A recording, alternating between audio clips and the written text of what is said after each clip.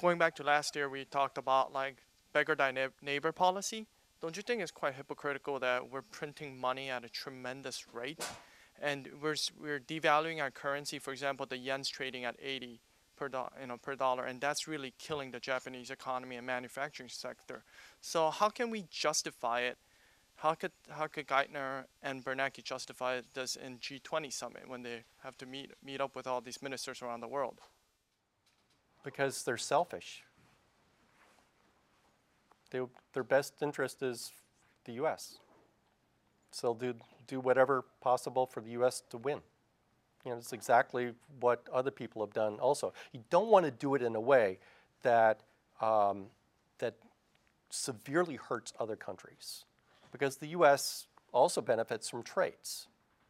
So their job is to act in the best interest of the U.S. I think really that is their mandate, so it's not surprising to me that that's what's actually going on. As I said, you have to walk a fine line here, because if you pick on a country, then that could have negative consequences. I don't think that their policies per se are the result in the yen being valued where it is. The reason for what's happening in Japan is a string of bad kind of macroeconomic policy making that has occurred over the last 20 years in Japan. You want to point the finger, don't point it at the chairman of the Federal Reserve or the president of the United States. You point it at the Japanese policymakers. They just blundered after blunder.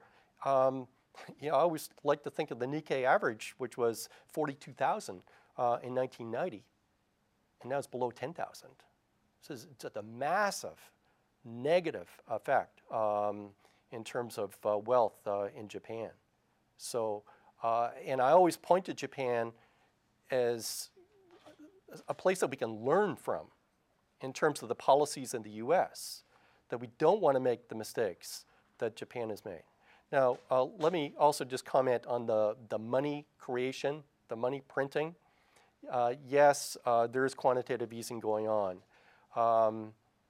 Remember that with this equation that you learned in macroeconomics, MV equals PQ, that a lot of things change. Like Q is the output, so that can go up and down.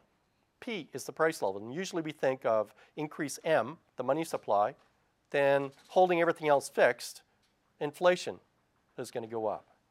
But you forget about the V, which is the velocity of money. And the velocity of money is taking a huge hit.